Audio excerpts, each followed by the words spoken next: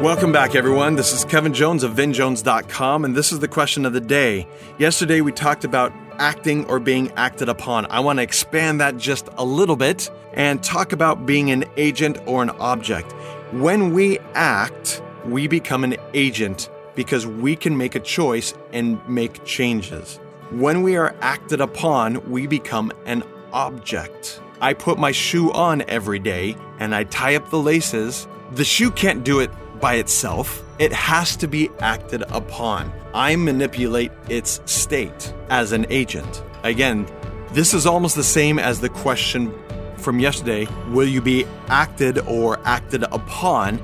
But just looking at it from a different perspective, because sometimes when we change the question and we substitute words, it brings in a whole new paradigm, a whole new way of looking at the situation. That is an excellent tactic to use, is if you have a question and you think it's the right question, but you're not getting where you want to, change some of the words, use some synonyms or use some synonymic, if that's a word, some synonymic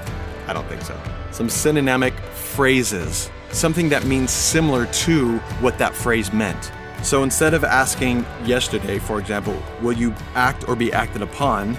Let's change the question up, use some synonyms in there, or maybe just a different way of looking at it and say, are you an agent or an object? Take any situation in your life that you don't like, that you want to make better, or that you feel that it could just be better from where it's at right now, and ask yourself, are you an agent or an object? Now notice, that is a binary question. That is a level 1 question. The answer is either agent or object, period. But what that does for you is helps you realize that maybe some more questions need to be asked.